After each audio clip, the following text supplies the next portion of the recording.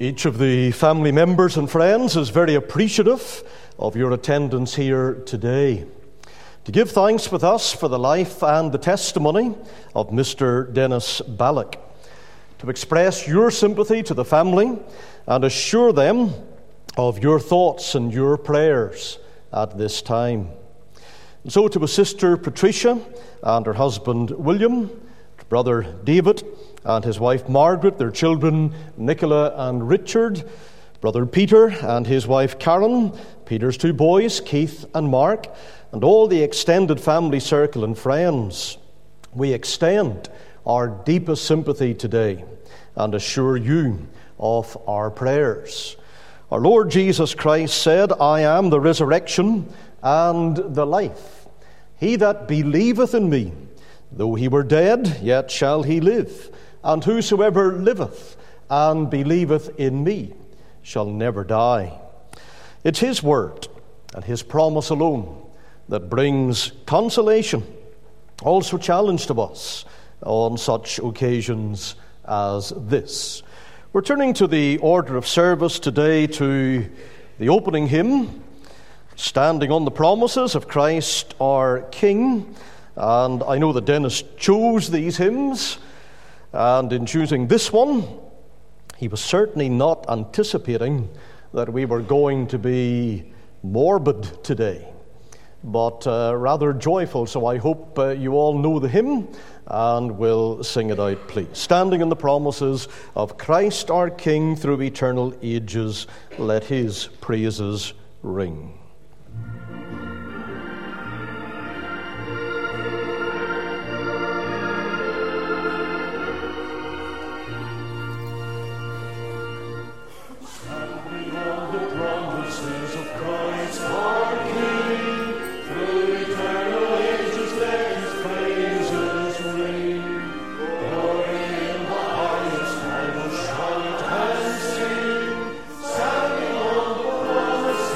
God.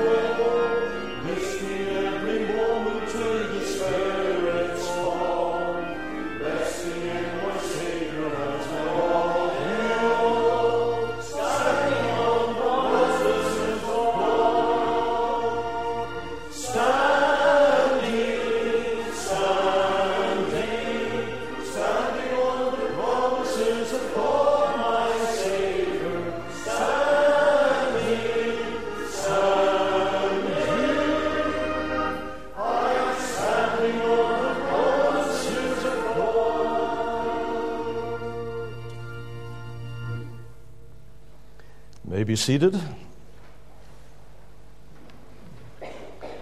We'll bow together in prayer, commit our way on to the Lord today. Our gracious and heavenly Father, we come into thy presence, and we thank thee that we can do as the hymn has been telling us here to do, that we can stand upon thy promises.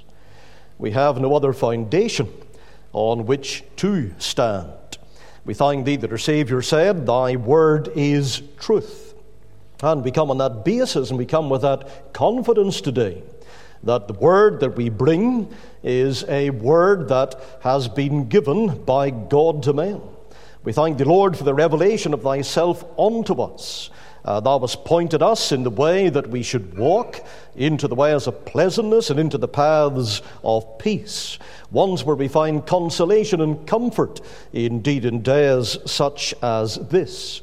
And so in a time of heartbreak, a time of loss, a time when we mourn and lament, we thank thee that we can come to thy word and find there is an answer here. And there is a Saviour who walks with us, every bit as much as he did on that road to Emmaus back after the days of the crucifixion. And those two disconsolate disciples were walking home. They were full of morbidity on that occasion. They were comparing notes, and the notes were pessimistic ones. Their world had fallen apart. Everything that they had trusted in had crumbled to dust. It appeared at their feet. And yet we find that the risen Christ, that would change everything for them, he himself, the Bible tells us, drew near and walked with them. And Lord, we pray for the family today, that thou wilt come near, that thou wilt walk with them, that thou wilt be their portion, that thou wilt make them aware of thy presence, of thy power. We thank thee, Lord, for the life and testimony that Dennis leaves. We thank thee for the stalwart status that he had in the church here. We praise thee for his fortitude when sickness came, and we know that that visited him many, many years ago. And yet we salute the bravery with which he faced that. We thank thee, Lord, for the endurance that he showed and the graciousness that he displayed, all by thy help from day one right until the time of his passing. And now that we come to think of his promotion to glory, his home calling to heaven, we pray that thy hand will be upon us for good, and that thou wilt help us in the midst of our loss. So draw near to be with us, and may thy word be of great consolation and of supreme benefit as we walk in the way that the psalmist talked about, the valley of the shadow of death. And we know that even there, in the most dire of circumstances, thou canst provide a table in our wilderness, and thou canst cause our cup to overflow with thy blessing and with thy help. And so we're pleading for that today. We pray for each member of the family that they will know thy nearness and the arms of thy care wrapped round about them, and those everlasting arms of strength, lifting them up, bearing them, and carrying them at this time. We pray in Jesus' name and for God's eternal glory. Amen. Turning now in the Word of God to the book of Isaiah, and just a short passage, and it would have been the last one that I read with Dennis in the Mater Hospital. It says, and we read in part here, "And I looked, and there was none to help. And I wondered, and there was none to uphold. Therefore mine own arm brought salvation unto me. I will mention the loving kindnesses of the Lord, and the praises of the Lord, according to all that the Lord hath bestowed on us, and the great goodness toward the house of Israel, which he hath bestowed on them according to his mercies, and according to the multitude of his loving kindnesses. For he said, surely they are my people. So he was their Saviour. In all their affliction he was afflicted, and the angel of his presence saved them. In his love and in his pity he redeemed them, and he bare them and carried them all the days of old. Amen. We know the Lord will add his blessing onto the reading of his word today. I'd like to thank in particular Patricia here and also Billy for providing what material I'm now going to bring to you in terms of a tribute to Dennis. Dennis was born to Charlie and Stella Ballock on the 25th of January 1948 in the family home on Sandhurst Gardens. Dennis was their third and, as it turned out, their middle child. Patricia and David had been born before him. Peter and Adrian were born later, though sadly, Adrian survived only several months. They were a close and loving family. Growing up, Dennis attended Stranmillis Primary School and Botanic Primary School, and though I'm told he was blessed with an almost photographic memory, his sister Pat told me if he looked at it, he would have remembered it. But he chose when to press that memory into service and when to disable it. For example, when the children were practicing their catechisms and Bible verses, before going off to Sunday school in the family church, the Crescent Presbyterian Church, his mum Stella said, "Dennis, I haven't heard you rhyming off anything." Dennis simply replied, "I haven't." And sure enough, he proved that he did. But when it came to the 11 plus, and Dennis came back home from sitting the test, and when his mother interrogated him and asked him how he'd got on, he simply replied, "Oh, I didn't answer some of those old questions." She was rather annoyed and she pressed him. "Why didn't you answer all the questions? Don't you know it's necessary to do that? Why didn't you work hard for this?" And he replied, "If I'd passed the 11 plus, you'd have made me become a school teacher." Now, he certainly had the ability for that job, but definitely not the inclination. Instead, his sights were focused on cars. So off to Orangefield Secondary School he went, followed by night school at the Tech, where he studied what he wanted to study, motor engineering. And those for him were happy times. He progressed to spend most of his working life as a mechanic, serving a number of haulage companies, including Anderson's Haulage. That took him all over the country, fixing broken down lorries. Mind you, he seemed to have stumbled on a secret that was hidden from all the other mechanics in his era. The Ballock boys all sported curly hair, but their sister had no curls, and envious, she asked Dennis how she could have them, and he told her, "You just lift the bonnet, put your head under it, and you'll get curly hair." She didn't take his advice. Understandably, driving was a particular passion for him. Whether that was taking those regular trips when he brought the car over to the Isle of Man and toured around there with the family, or touring the country here, and most will know that he had that little mini car adapted so that he could drive it after one of his legs was amputated. And he was generally driving about in search of a good eating house to sample their Ulster fries. That favourite cafe down in Donaghadee, AJ's in Crossgar, all washed down wherever he was with his safe staple Pepsi Max. Now, Dennis had other interests in addition to cars. He was a bit of a DIY enthusiast, and I'm told he took apart and rebuilt much of the interior of his home in Sandhurst Gardens. He didn't have quite the same scope when he moved to Dean Crook's Fold on the Newtonards Road, but he didn't feel for lack of effort. The electric socket that he really needed behind his chair, but which was actually on the other side of the wall. Undeterred by the thought, I'm living in rented accommodation, he drilled a hole straight through the wall, cut a larger hole to allow the socket to be relocated, and it was only after persuasion that he consented to bring in an electrician to make the necessary connections.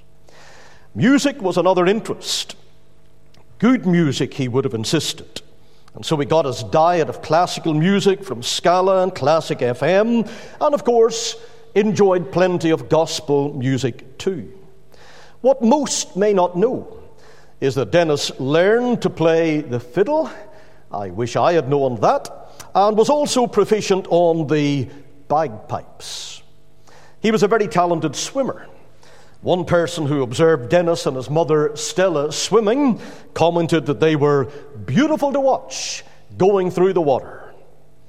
And on Saturdays, crosswords were a favourite pastime. Back in the day when there were no Google search engines, if he or his friend who was helping him with the crosswords regularly, George Doggart, if they couldn't turn up an answer, George would say, "Ring the oracle."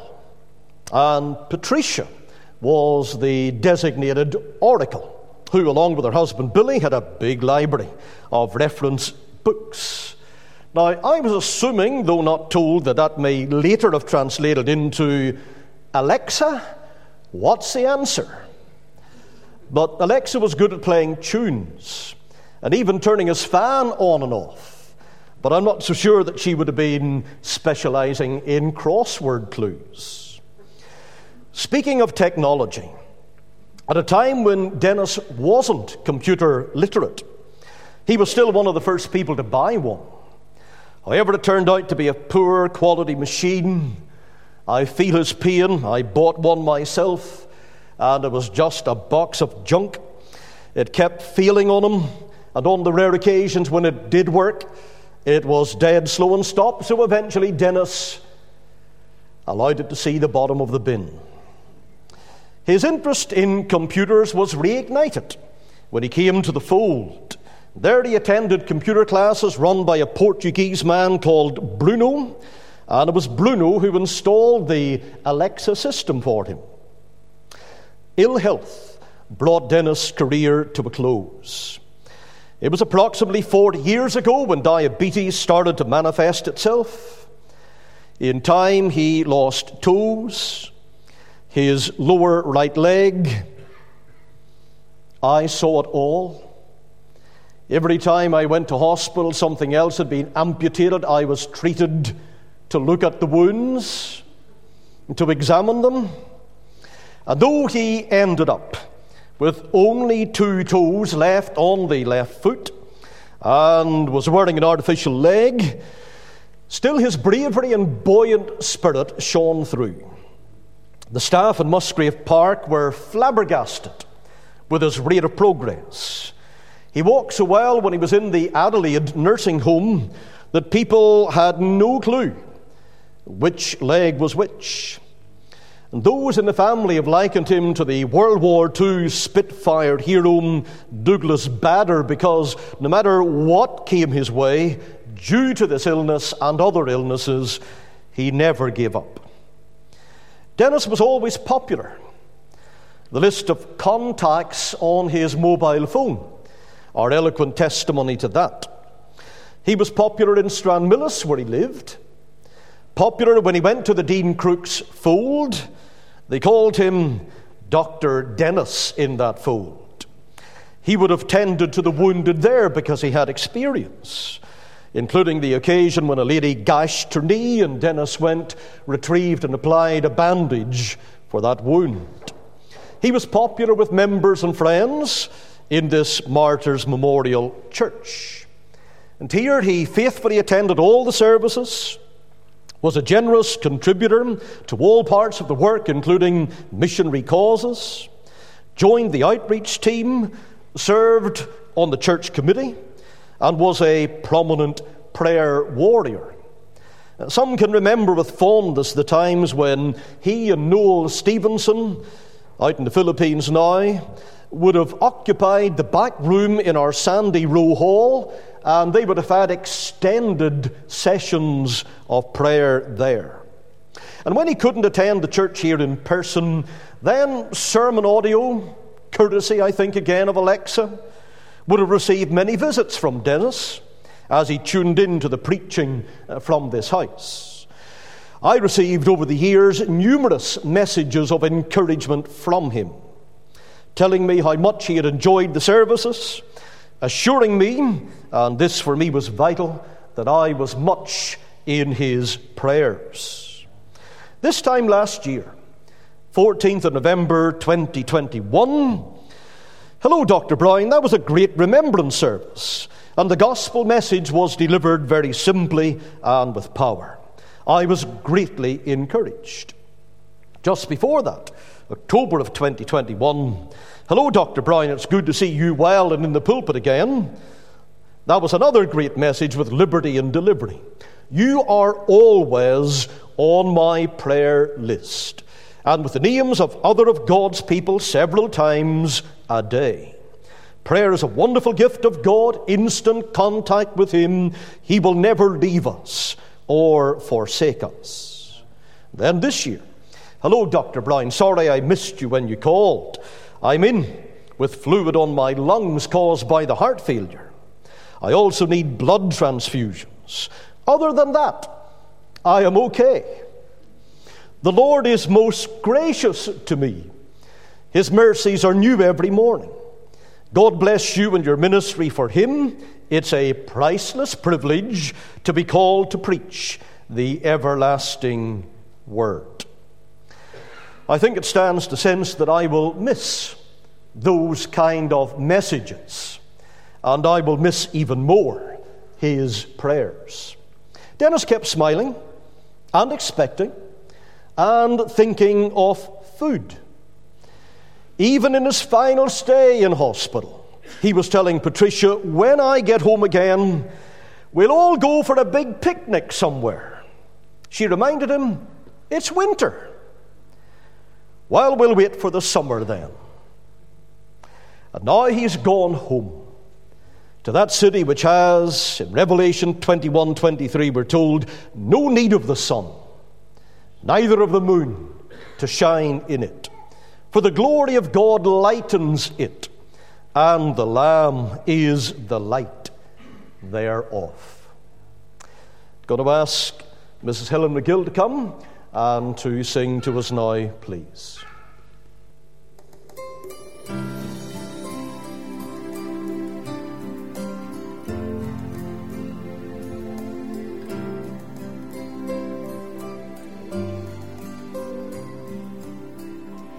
How deep the Father's love for us, how vast beyond all measure, that he should give his only Son to make a wretch his treasure. How great the pain of searing loss! The Father turns his face away, as wounds which mar the chosen one bring many sons to glory.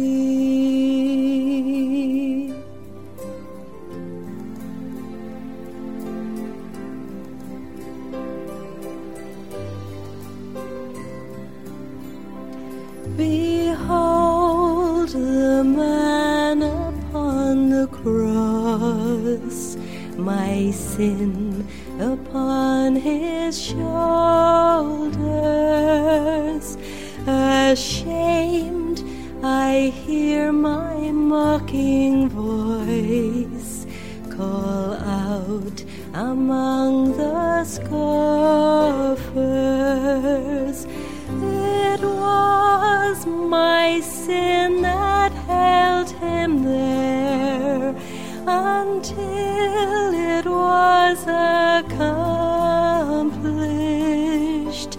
His precious blood has brought me life. I know that it is finished.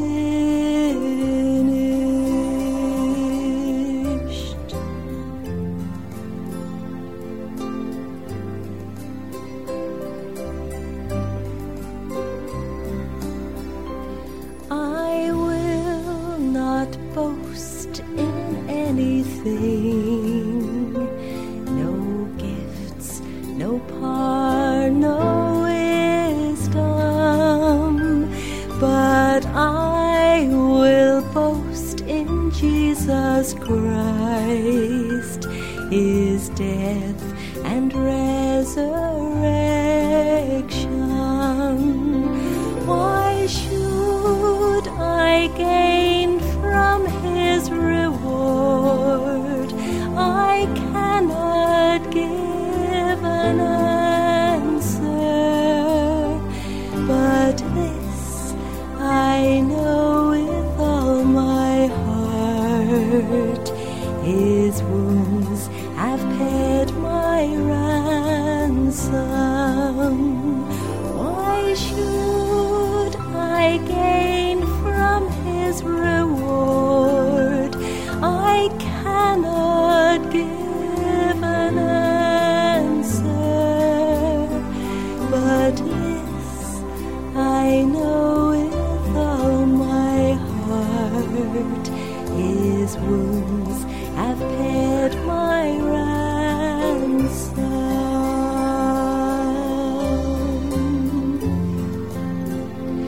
His wounds have paid my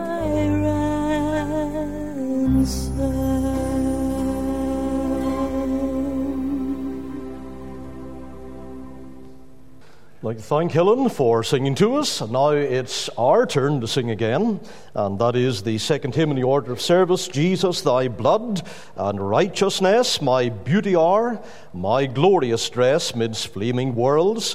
In these arrayed, with joy shall I lift up my head. Normally we have 2 hymns at a funeral service. Today, by Dennis' request, we have 3. I think actually he had 4 in as well. Was that not the case? He had 4, and Helen has sung one of those, so he was determined he was going to get us to sing, and sing well today, and there's no harm in that. We'll stand as we sing the second hymn, Jesus, Thy blood and righteousness.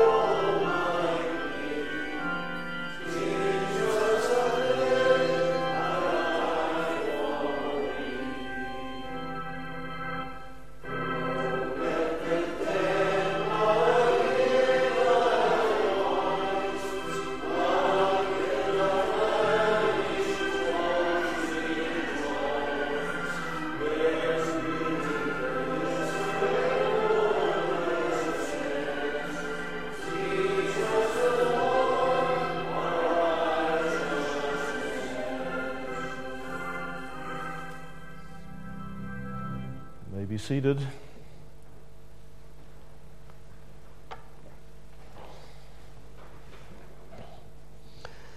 Turning to the Word today for our message, the Word of God, the Bible, and one verse, and we find it in 1 Corinthians 2 and the verse 9.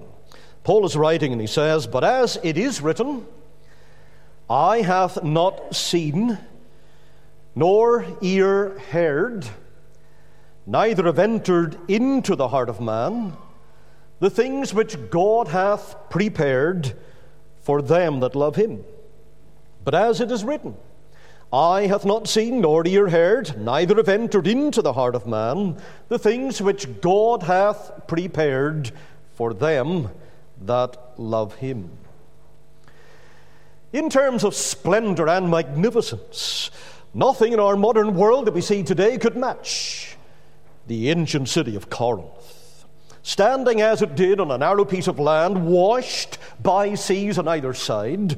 The one sea would have been bringing in the commerce from Europe, the other the commerce out of Asia. And this city with a magnificent burden of columns and statues and towers and temples, showcasing as it did the beauties of classic sculpture and architecture, Corinth, for all who would come along and visit the place, would have taken their breath away. So whenever Paul wrote the words of our text here in 1 Corinthians, a letter to the church in that city, he wasn't addressing a squad of rough, common rustics, men and women who had never seen anything grand. These men, he knew, had spent their whole lives surrounded by the sounds of the best music, looking at the most beautiful pictures and sculpture and architecture and all of that Corinthian brass that had been molded and shaped into their chariot wheels and their towers and their gateways. And yet he says, "But as it is written, eye hath not seen, nor ear heard, neither have entered into the heart of man, the things which God hath prepared for them that love him." In effect, he's saying to them, you Corinthians think that this is a splendid city, and it is. And you imagine, you've heard all the sweet sounds, and you've seen all the beautiful sights, but I tell you, all you've ever heard and seen is but as nothing in comparison to what I'm telling you about.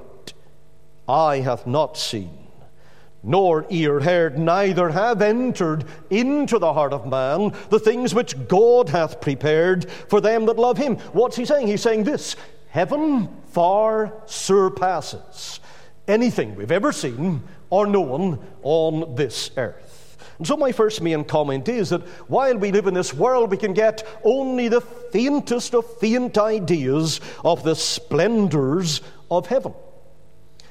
John the Apostle, exiled onto the Isle of Patmos for his faith in Christ, he tried his best to describe them, and under the inspiration of God the Holy Spirit, the words are these: the 12 gates, he says, are 12 pearls. The street of the city was pure gold, as it were, transparent glass. And then again he begins to sketch more detail. The foundations of the wall of the city were garnished with all manner of precious stones. And we read of that in Revelation 21, the verse 21. Dennis often spoke to me about heaven. In fact, he was keen to discuss with not just me, but anybody else that he could discuss it with, anything that had been reading in the Holy Bible, the Word of God. And he spent time in this book of Revelation. And so as we come alongside John here, and we're kind of looking over his shoulder and getting a view through his telescope here, we see a blaze of amethyst and pearl and emerald and sardonyx and sapphire. We have a mountain of light here, a cataract of color, a sea of glass, and a city like the sun. But John says, you haven't seen it all. Look again. And as we look again, we see thrones. Thrones of the prophets, thrones of the patriarchs, thrones of the angels, thrones of the apostles, thrones of the martyrs, and best of all, and central to all, the throne of Jesus, the throne of God. John says, look again. And on his command, we do look again. What do we see? The great procession of the redeemed passing. Christ Jesus leading the march, and all the armies of salvation following in behind. cavalcade passing, ages following ages, Europe and Asia and Africa, Australia, North and South America passing into line, generations before the flood, coming those generations after the flood as well. And as Jesus rises at the head of this great host, and he waves his sword to signal final victory, all crowns are lifted, all flags are unfurled, and all chimes ring, and all hallelujahs are chanted out, and all cry, "Worthy is the Lamb that was slain."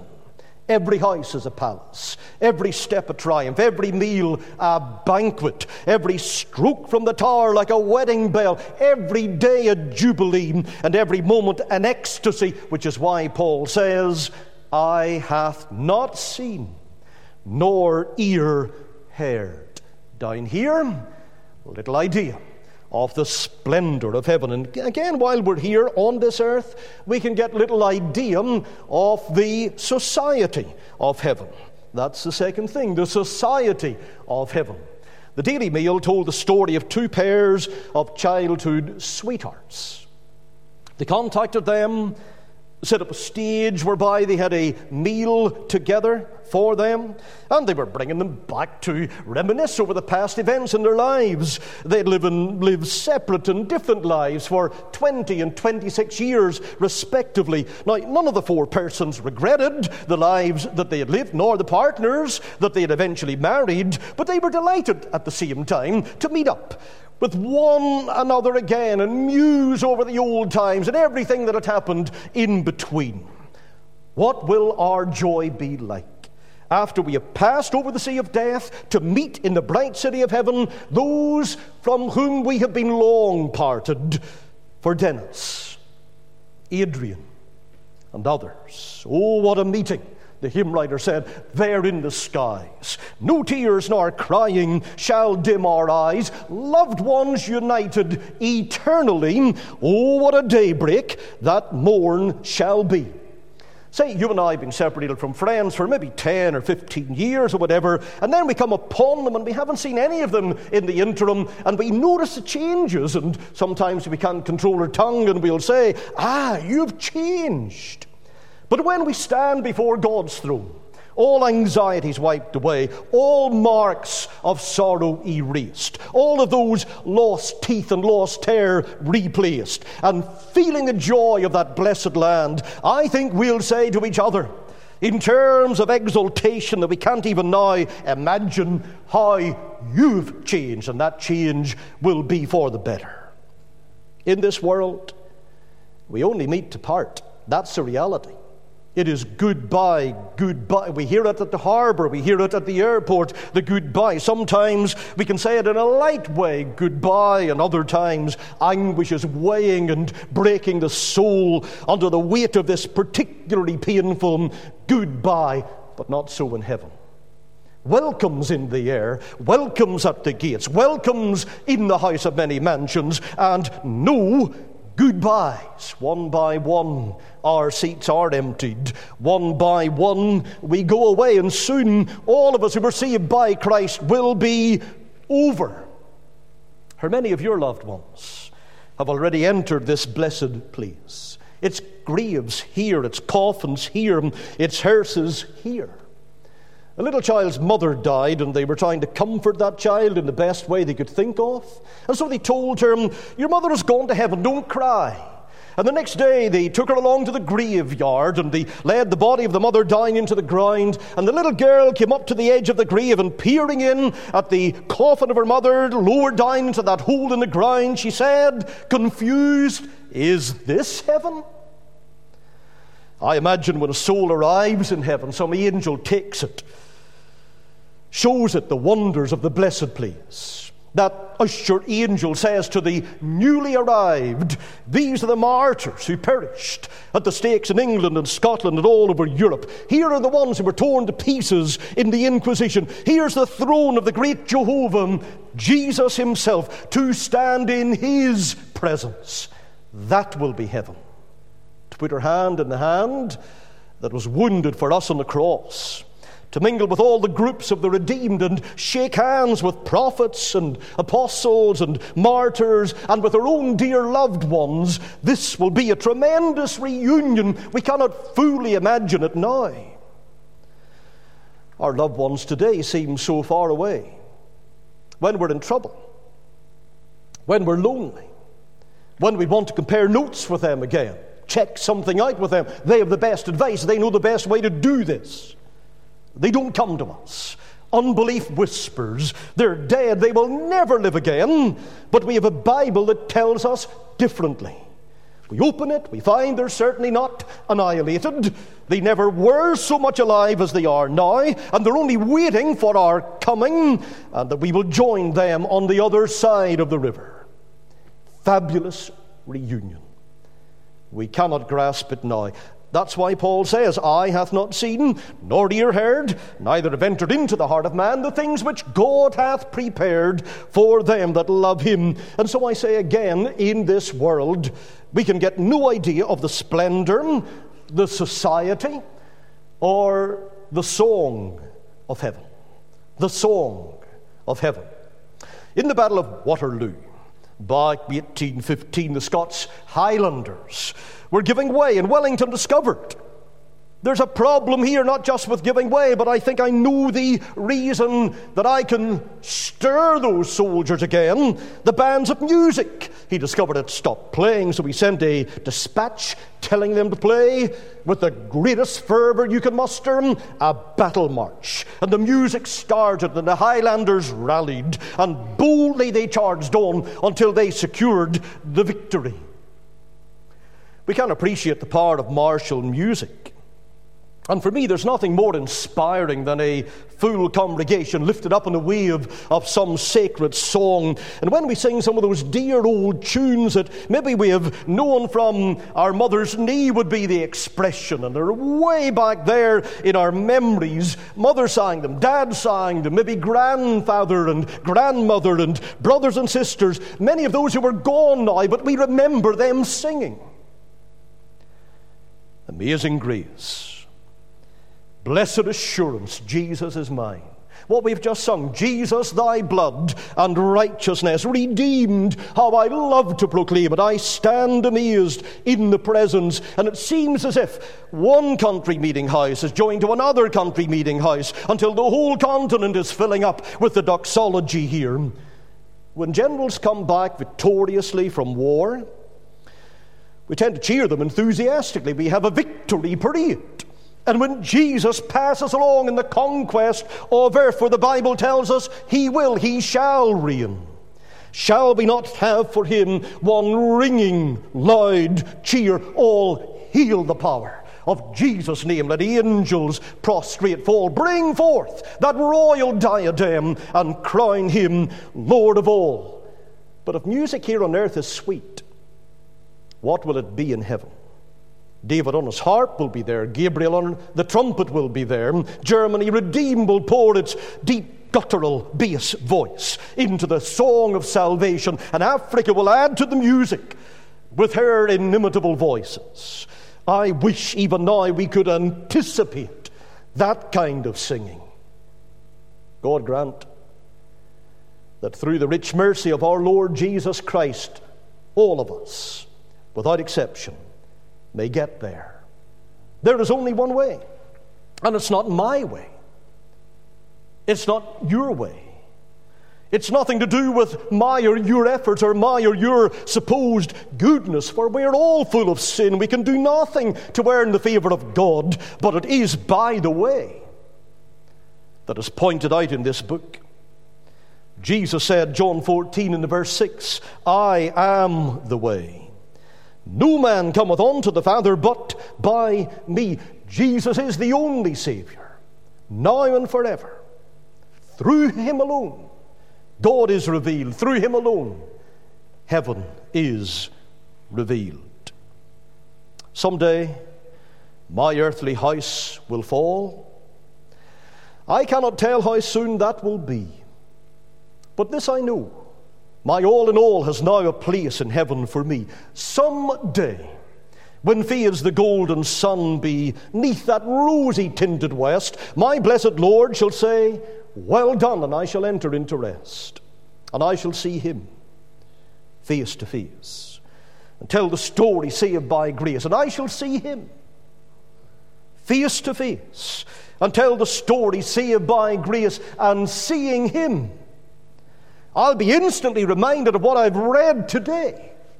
Paul's words to those in Corinth, eye hath not seen, nor ear heard, neither have entered into the heart of man the things which God hath prepared for them that love him. Now we see through a glass darkly, then face to face. We'll turn to our final hymn, which is 335 in the book. Not that we need a number when we've got the little sheet today, the order of service. Jesus, keep me near the cross. There a precious fountain, free to all, a healing stream flows from Calvary's mountain. Let's stand together again as we sing.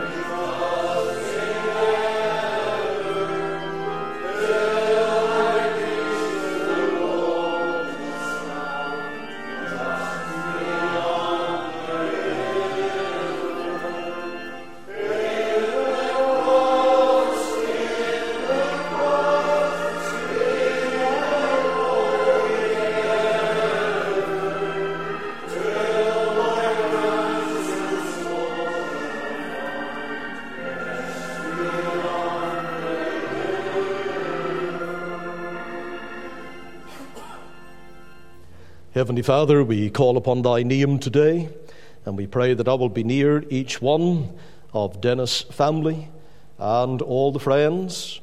We ask that thy word will be of consolation and comfort to our hearts, that will challenge us, because we recognize, Lord, we always, all of us, need to be challenged. And so we ask that thy truth will come with warmth and even with warning onto our hearts this day, and may each of us come to know Dennis Saviour as our own and personal Saviour and Lord. We ask in Jesus' precious name. Amen.